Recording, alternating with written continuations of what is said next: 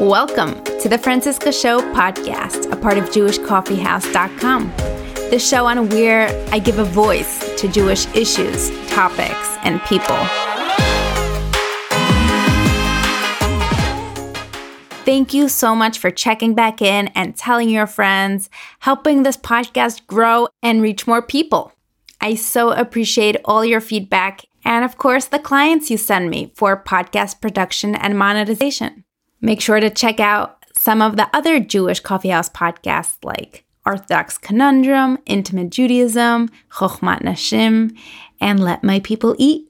Check the backlog of this podcast and make sure to keep checking back in for new and exciting episodes. I'm actually looking for a guest for an episode that I'm doing on working parents, working mothers, and raising children with Jewish day school schedules. So if you'd like to be a guest on that show, let me know. Also, check out the My Unorthodox Life podcast we did with Dr. Fra, as well as the follow-up episode with my sister Esty Goldschmidt.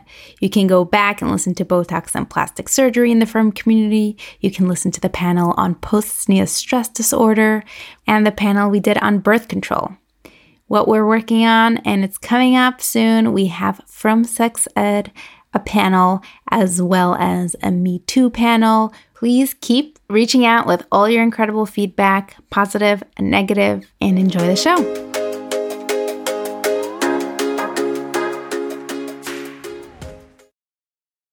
Welcome back to the Francisca Show. I am so excited to be back here. It is hard to keep upping all the episodes, but I am very confident in this one being a great one. It's the first of a two-part series on singles, matchmaking, and the stage of life in From an Orthodox Judaism. And today on the part one episode that is all about singles, the singles experience, and what everyone else needs to know. We have a special guest, Tzipora Zelmanowitz from Queens, New York, who happens to be a trust and estates litigator, but she's here as a representative because Tzipora is a singles and mental health advocate who uses social media as a platform to coach singles and marrieds on empowering one another regardless of marital status. I am so excited to have the unattached recovery warrior with us. Tzipora, welcome to the show. Thank you so much for having me. Tell us in about a sentence or two who you are and what you do.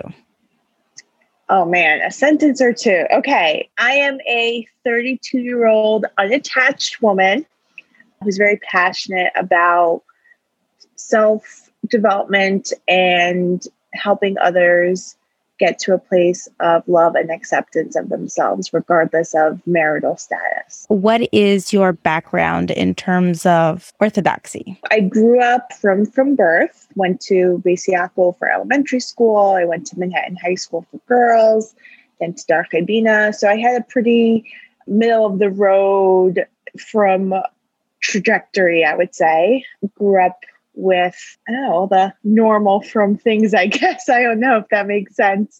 And today, I'm still from, thank you, Hashem. Having been single for as many years as I have, I've definitely become a lot more open-minded. And I don't like using the terminology modern, but if I had to put myself into a box, I would say modern Orthodox Machmir, whatever that means. So okay, wonderful. Well, I wasn't asking for that much detail in terms of boxing yourself, but we'll take it. Tell us a little bit about what it's like when you grow up and your whole goal in life is to get married as soon as you get back from seminary or as soon as you get your degree. And that's the education. This is the system. This is the tafkid. What happens? And at what point did you have to self-educate? Because the system was done educating or working for you. It's a great question. For me, I can remember being as young as maybe 8 to 10 years old and thinking about marriage already. And like you said, like, I think it's so ingrained in our education, both at home and in school, that like the tafkid is to get married and have a family. And because the Frum community is so family oriented, there really isn't a sense of belonging outside of having a family.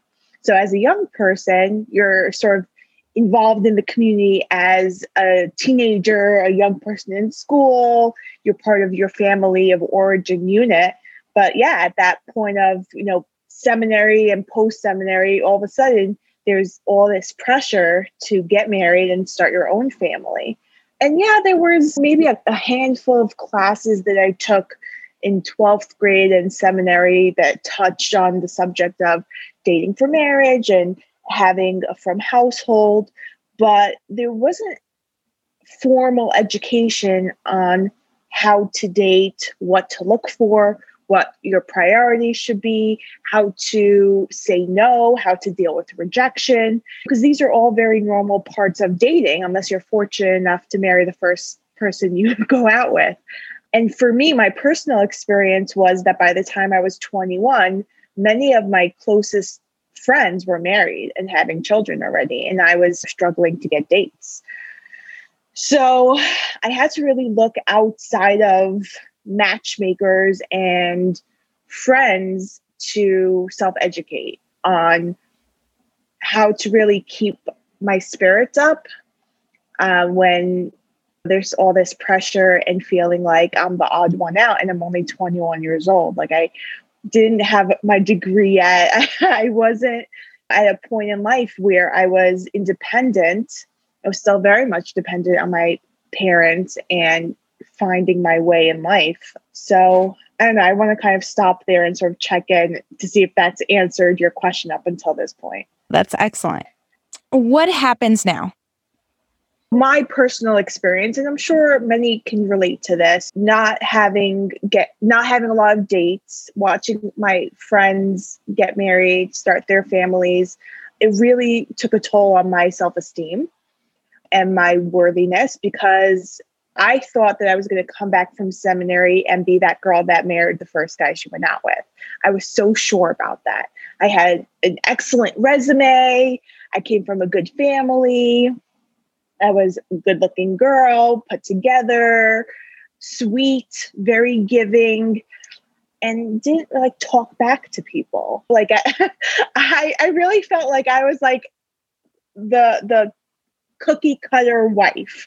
And so having little success with Shiduchim at such a young age, I became very susceptible to whoever wanted to go out with me, whoever wanted to spend time with me, I was going to take it, regardless of the appropriateness of the match or the shidduch. And so that went on for a few years, where I would just say yes to anyone who said yes to me. And some people are of the philosophy that that's how you do it anyway. But what happened for me was that it ended up lowering my self-esteem even more, because I was being suggested or meeting men, or boys, I should say, at the time, that were really not compatible for me on many levels. But I came to believe that that's what I was worth. And so the longer I continued in that pattern, the less self-esteem I had. And quite frankly, I think that that is an energy that's put out into the world and certainly detracted any positive opportunities that could have come my way. Thankfully, I got myself into therapy, but it was very hush-hush. I don't think anyone was very happy about it at the time. It's like a catch-22, because you felt like you needed the therapy to get you married. And then you're afraid that the therapy will keep you from getting prospects. Exactly. So I had like one friend who was also in therapy at the time. So she was the only person I was able to confide in. I don't even know at what point I told my mother that I was, going to therapy, because I was in law school at the time. So I was independent. I was driving. So I didn't really need to tell her, and I was paying for it on my own. But I remember feeling like scared to tell her. And certainly it wasn't something that could be revealed to the world at large. But slowly but surely, having developed some trust in a relationship with this therapist, she really helped me in the dating world. And now I'm so open about being in therapy. It's like I send everyone to therapy. I'm like, here's my therapist number. Please call her. Get yourself some help. Therapy was a game changer for me in terms of rebuilding self-esteem and confidence. And it started a journey of self-discovery that I don't think I would have encountered had I gotten married younger.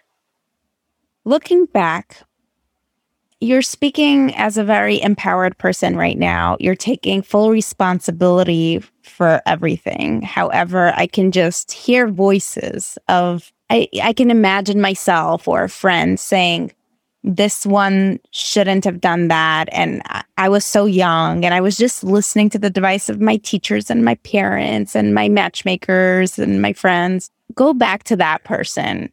What do you think may have contributed to your situation if you didn't have to take full responsibility today? One of the most memorable experiences that I had as a young girl, I was 19, maybe 20, meeting one of the first matchmakers that I met, was being told that what I had described I was looking for did not exist. What was that? At the time, it was a young man who was kovea itim, but also either in school or had a job, from but worldly, because that's really how I saw myself. And I still see myself that way. The combination of a guy who is both connected to his Yiddishkeit and also in the secular world of working was uncommon for younger men at the time. They were either full-time yeshiva or maybe in Touro College, an all men's, college. I don't know that what I described was unattainable, but that's what I was told. And it turned me off so bad. It really did. It really had me, I almost felt gaslit in a sense that like, what you're describing doesn't exist. And I knew that that wasn't true, but I had to self-reflect and sort of redefine what it was that I was looking for.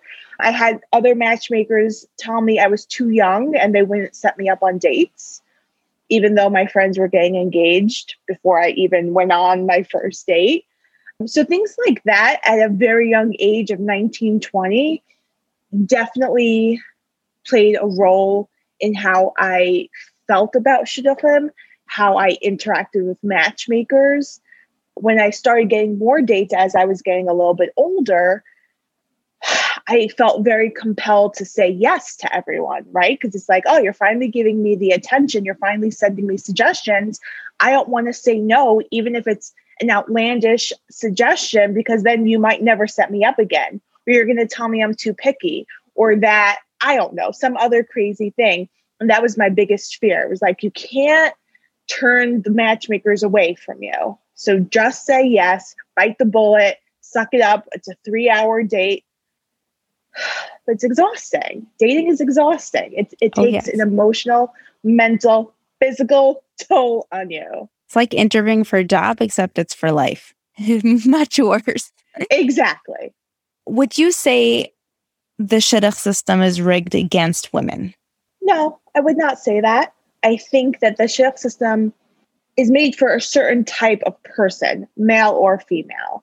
I think when you're dealing with pieces of paper rather than humans, it's very easy to make matches, right? So this girl went to these sets of schools and has this job, is a perfect match for this guy who went to these sets of schools and is learning in this yeshiva. Is much easier than girl who went to Beis Yaakov in Manhattan High School. I'm pointing at myself, and now works as an attorney and doesn't always cover her knees or her elbows. Humans are very complex, and people who are okay with just being set up based on stats, they find success. And that's not to say that they themselves are surface level people. I think once you end up meeting a date, you develop a connection, whatever it may be. But I mean, I hate to say this, but it really is a numbers game. The more people you date, the more likely it is that you'll find the right person. So to the extent that girls tend to get fewer dates than guys do, then, But again, I wouldn't say it's that Shiduchim is stacked against them. I just think that the guys have more opportunities, not that they necessarily take them, though. For anyone who's wondering what I'm talking about, it's the guys usually get the suggestion first. And whether it's them or their parents, their ego or their self-esteem is really high up because there are multiple resumes coming across their tables, even though they probably might or they might lack the social skills to actually ask a girl out on a date if they had to do it for themselves. Yep. Meanwhile, the woman or the female end of the shidduch only gets to know about a prospect once the guy says yes. And I could see how both ways people could be upset because the guys can be thinking, and now I have to do all this work and I have to pay for the date and invest in the date. Whereas the girl only has to deal with an actual potential prospect who's already committed to going out. Right. Okay. I'd like to touch upon another aspect. What do you think happens, or why is this very common, at least in my experience, that as women get older, and I think men as well, they don't stay religiously on the same level? And I would just like to put a disclaimer out. I don't think anyone stays religiously the same. However, in a family framework, they fit into communities or blend in more than when you're unmatched, as you put it, single. You stick out like a thorn, and for everyone to watch as you transition or journey, I like to call it the religious spectrum, where you're finding yourself as you get older. Why is there this, let's call it, trend of just becoming a little bit more modern with the years? Yeah, no, absolutely. And I think I touched on this a little bit earlier, but I think it really comes down to the fact that the Frum community is very family centric. And so absent a family, it's very hard to feel a sense of belonging. And humans, I mean, this is like my psychology rant, right? But humans thrive on a sense of belonging, right? We need that connection. And so if I am part of a community that doesn't value me as an adult single person, it's very hard for me to stay connected to that, right? I don't feel respected. I'm 32 years old and I'm being treated as if I'm still a child because I'm not married. Whereas the 19-year-old girl is married and has her sheitel and is in shul, she's given a lot more respect than I am. And so looking at that just from an objective perspective, like it's hard to reconcile that. And it's hard to say, I want to continue to be a part of this when I don't feel like I have a space or that I'm not being respected. What are some ways that can change or you can think of that would make women or men feel more respected in a community that is so family oriented? Treat us with respect. What are some practical things? How? Okay. So I'll tell one that really always bothered me. You have a simcha, and then you have the different tables, and then the singles are with the younger kids, and that they don't belong there. They belong with their age appropriate siblings, in-law, family, and cousins. So that's one that always drove me crazy. Sure. How about you? Definitely. I haven't seen someone in a while and, they say, oh, what's new? What's doing with you? And I sort of get the sense they're like asking, like, are you dating anyone? Don't ask me if I'm dating. How's dating going? I hate that question. How do you think it's going? I'm still single. It's not going great. I would never ask you a personal question about your marriage, right? I mean, I would hope not. It's okay for you to ask me about my dating life. One answer would be because I want to know whether you're available so I can set you up. I don't want them to assume the only reason I'm reaching out or speaking to them is because I want to set them up. And just because I'm married doesn't mean, because anyone could be a matchmaker, right? Yeah. Yeah. That's where I think the question comes from. Or it's probably just a conversation maker, which is probably the most annoying conversation maker ever. Right. To be fair, if a married person is trying to ask if I'm available for dating, that's lovely. And I'm also appreciative when people think of me. But I think that there's a way to approach it, right? It's not like, oh, are you dating anyone now? Or how's dating? But hey, I thought I have someone for you. Just curious if you're available to, for dating right now. It's a slight change in language, but it makes all the difference. Something I also really bothers me, and I've spoken to my other single friends about this, is, when I'm in a group of married friends and they're talking about strollers and diapers and babies and schools, and then someone will pause and be like, guys, let's switch the topic because Tzipora doesn't want to hear about all of this. I hate that. I hate that because if no one would have noticed that I was the only single person in the group until that comment is made. And for me, I want to hear about my friends' lives, whether that's their husbands, their babies, the schools, the carpools, the shop. Just as much as I want them to be interested in my life, of course I want to hear about that. I don't need you to stop talking about these things because I'm here and you think I'm going to be offended. If I don't want to participate in the conversation, I'll let you know. But to bring attention to guys, we shouldn't talk about this because she can't relate. Or that's another favorite line. You'll understand when you're married. That might be the case. But there's something very condescending in saying something like that. You'll understand when you're married. You'll understand when you're a mother. I never liked this when I was a kid. You'll understand when you're older.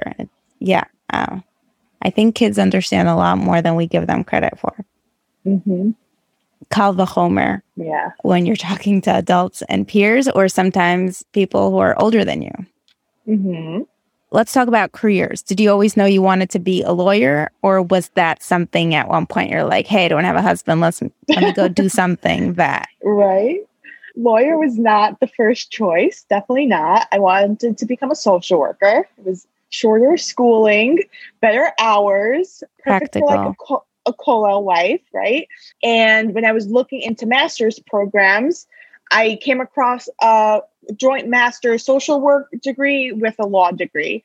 And at the time I was, 21, I guess, or 22 when I started law school. So again, it was a perfect time in my life when all my closest friends were getting married. And I was like, I need to change things up. And I knew it was going to be a thing. I was so afraid to tell my parents. I remember I told my father before I told my mother because I knew my mother would freak out more. And my father's reaction was like, does your mother know about this? And I said, no, not yet. You could tell her though. And it was difficult. I got a lot of pushback, not from my family. Baruch Hashem, they really got on board with it, but from matchmakers and other people in the community. Oh, you're going to intimidate guys. No one's going to want to date you. Lines like that irk me because it's essentially saying that we as people know better than God. And the way that I approach Shiduchim is that God's the one running the world, right? And I try to apply that in all areas of my life, not just dating. I do my ishtablis. I put myself out there. I'm open to suggestions and dates. But at the end of the day, Hashem knows what my future holds. And yes, humans are many times the shaliach of Hashem. But to say that what I'm doing to make myself happy, or what I'm doing to make money and potentially support a husband and family is going to turn people away, I don't believe that that's how God runs this world. I don't believe that I'm going to be punished by not getting dates or not getting married because I chose to become a lawyer. And it's funny because I have, married friends who are doctors and have other professional, PhD degrees. And it's like, did they get that same pushback? I don't know. Maybe they did. Yeah, it was not a decision that was taken lightly at all, but it's also a decision that I don't regret for a second. I love my job. And I think it makes me a better person. And it also helped me build self-confidence, believe it or not, because you gotta have some tough skin in the legal world. So I think it was actually a really big bracha that I became a lawyer. Yeah, being a lawyer, 100%. Okay. Let's talk about your role as somebody who people seek mentorship from and coaching. What can you talk about the community of singles, and what do you do for them, or what are their needs?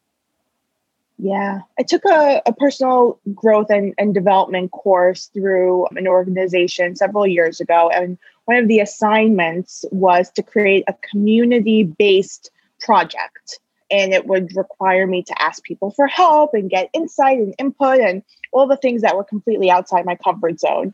The idea of helping singles was something that came to me right away. I just had no idea how, what, where, who I would speak to. And the idea came to me that I wanted to start having seminars for single people, their mothers, matchmakers. Let's all get into a room together and facilitate an open discussion about what works and what doesn't work. Let's facilitate growth and respect between one another. And when I presented the idea to a couple of people, I was met with, that sounds great, but start small. And I remember feeling so disappointed because the message was, it's not going to work. So don't set yourself up for disappointment and failure. So start small. So this way, if it doesn't work, you won't be too disappointed. Sounds like exactly the same message you got when you started dating. What you're looking for doesn't exist. Lower your expectations. Yeah, it's a theme in my life. Lower your expectations.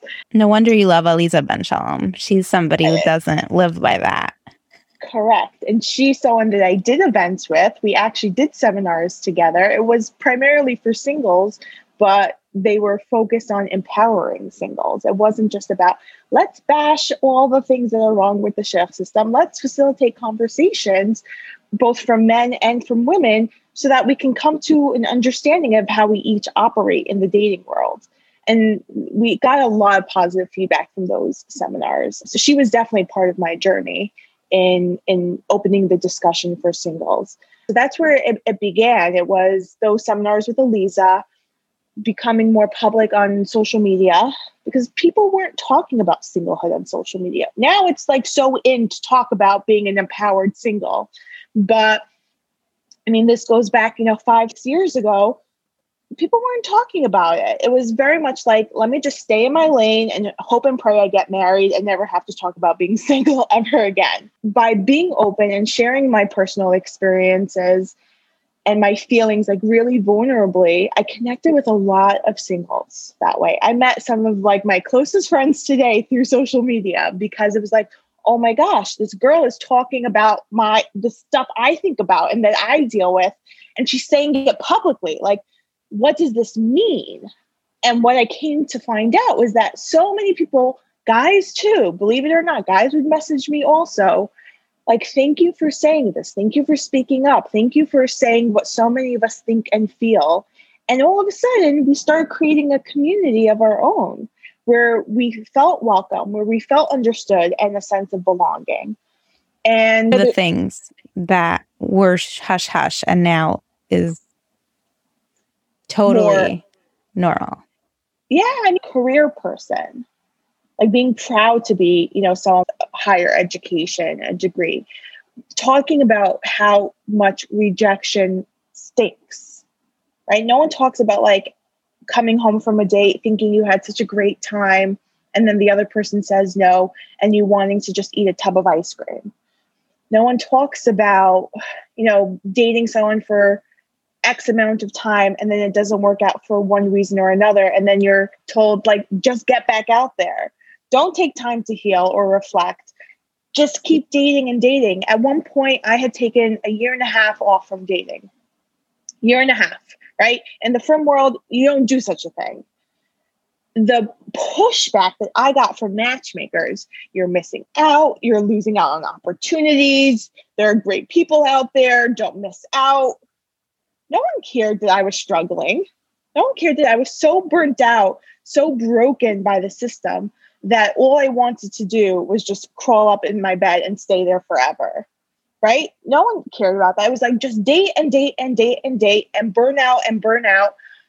And then hopefully someone will find that attractive. But quite frankly, I don't know how anyone would have found me attractive at that time in my life because I was really miserable. I was really miserable. You didn't find yourself attractive.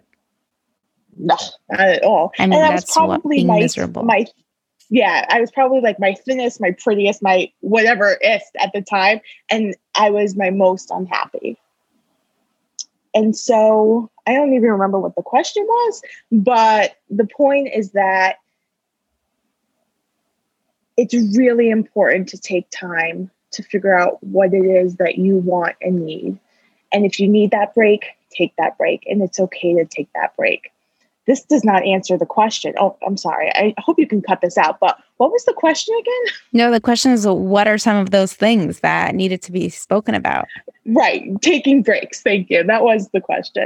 Yes. The importance of taking breaks. I'm not suggesting that everyone take a year and a half off from dating, but I think it's perfectly normal to take a couple of weeks in between relationships or even in between, disappointments to self-reflect, heal your heart, and redirect yourself to prevent burnout. Yeah, a lot of people really resonated with that and resonated with the pushback that they've received from, people telling them not to take a break or not to say no to opportunities that present themselves.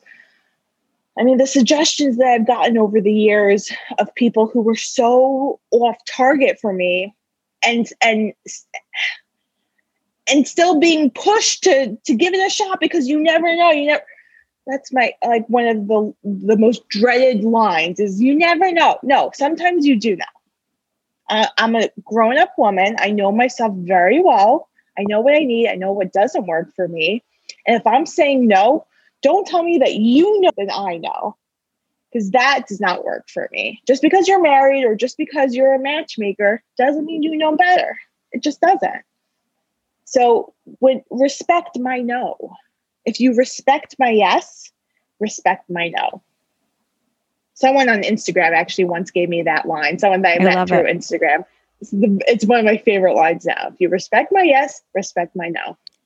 Now, so many couples did get married, or as Aliza says, got to the chuppah because of that pushy or guidingness. What's the word? Sure. Direction. Guidance. Maybe. There we go. What kind of guidance works and what kind of guidance doesn't?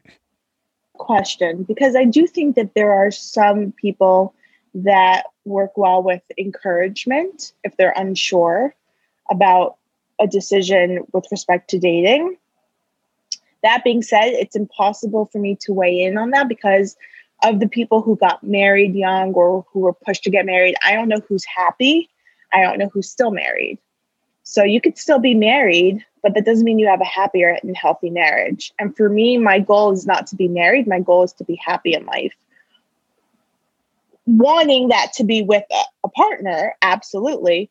But if Hashem says, Tzipora, you'll be much happier and successful in life as a single woman, that's something that would be very hard for me to live with. But if that's my tafkid in life, that's my tafkid in life. The focus should not be on just get married.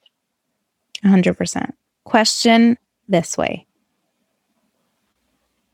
When you build a relationship in the community that you're building and you have a support system, someone else who is in your boat, in your shoes, but then they're transitioning out of it.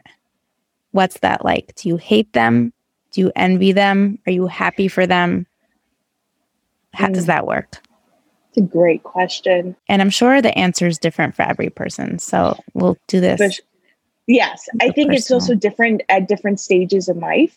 When I was younger, when I was 21 and watching my best friends get married, I was devastated for myself. I was very self-centered at the time.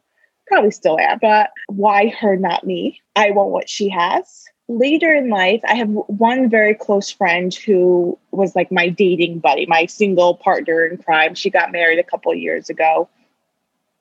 And I was so happy for her. So happy. And at the same time, sad for me. So what I've come to learn is that two emotions can be operating at the same time without detracting from one another. My younger brother got engaged, broke off his engagement, got engaged again, and married before I got engaged once. I can't describe how 1,000,000,000% happy I was for him without even a bit of sadness for myself. And that's just my journey. So I've gone from the jealousy, resentment, self-pity to sad, but happy also, to completely happy. Because a line that my mother loves to say, and it rings so true, is that for every guy that gets engaged, there's a single girl who's gotten engaged to him, right? So just as I'm happy for my goal in life is not for everyone to stay single so that we can have a pity party together, right? Like I want to see people get married if that's what's right for them. It's not always easy. The transition is hard. I can't even imagine what it's like to go from being a single person to now all of a sudden being in a couple and having to rejigger your time commitments with work and cooking for a household, spending time with your husband, wanting to spend time with family, wanting to spend time with friends. It's a major transition. So I'm not here, I can't possibly judge or comment on what that's like. I can feel sorry for myself, but it doesn't really get me very far. So the long answer is that I think each friendship is different. And for anyone to say our friendship will never change when I get married, because I know what it's like, I think that's false. I think it's very easy to say now as a single person, not wanting to hurt your friends. But my bracha to my friends is always that, like, I hope our friendship does change. I hope that you get to be in a happy, healthy relationship where you have to figure out how to transition. And if our friendship is strong enough, it will withstand that transition time. I've had that with many friends, and I have many very close friends who are married, and I don't feel like I'm treated differently. I don't feel like I'm pitied. I don't feel like they need to make time for me. They want to make time for me. So I think everyone has different experiences with that, but that's been mine. I love everything you're saying. I think it's so helpful. I'd like to wrap up this episode. If there's anything you could tell a shadchan or someone who wants to be setting you up, and then on the flip side, if there's anything you'd like to tell parents of singles or singles themselves, what would that be? I think my biggest message across the board is, as a single person, trust yourself, trust your instinct, trust your intuition. As a parent, if you're trusting your child to get married, trust them in making decisions for themselves when it comes to dating. And the same thing for matchmakers, right? If you're setting someone up and they say no, or they say whatever it is they need to say, really listen to them. Respect what they have to say. If you feel differently, have a respectful conversation about that difference. But don't treat us like children, because I'm 32 years old. I'm not a child. And I would even go so far as to say that a 19-year-old is not a child either if we're trusting them to date for marriage. So regardless of age, treat us with respect across the board. And I think we will have much better communication and hopefully many more Shiduchim. Amen. I have one more question. Yes. Is what you're looking for now different, or has it evolved from what you were looking for originally when you started thinking of dating? Yes and no. At the core, I've always been looking for someone with good midos, someone who's respectful and thoughtful, and that has never changed. Hashkafa has ebbed and flowed over the years, so that's definitely changed for me, but the core values has never changed. Someone who's a good, kind person is going to be a good, kind person whether he wears a black hat or jeans. Thank you so much, Tzipora. This was so fun, but also really educational.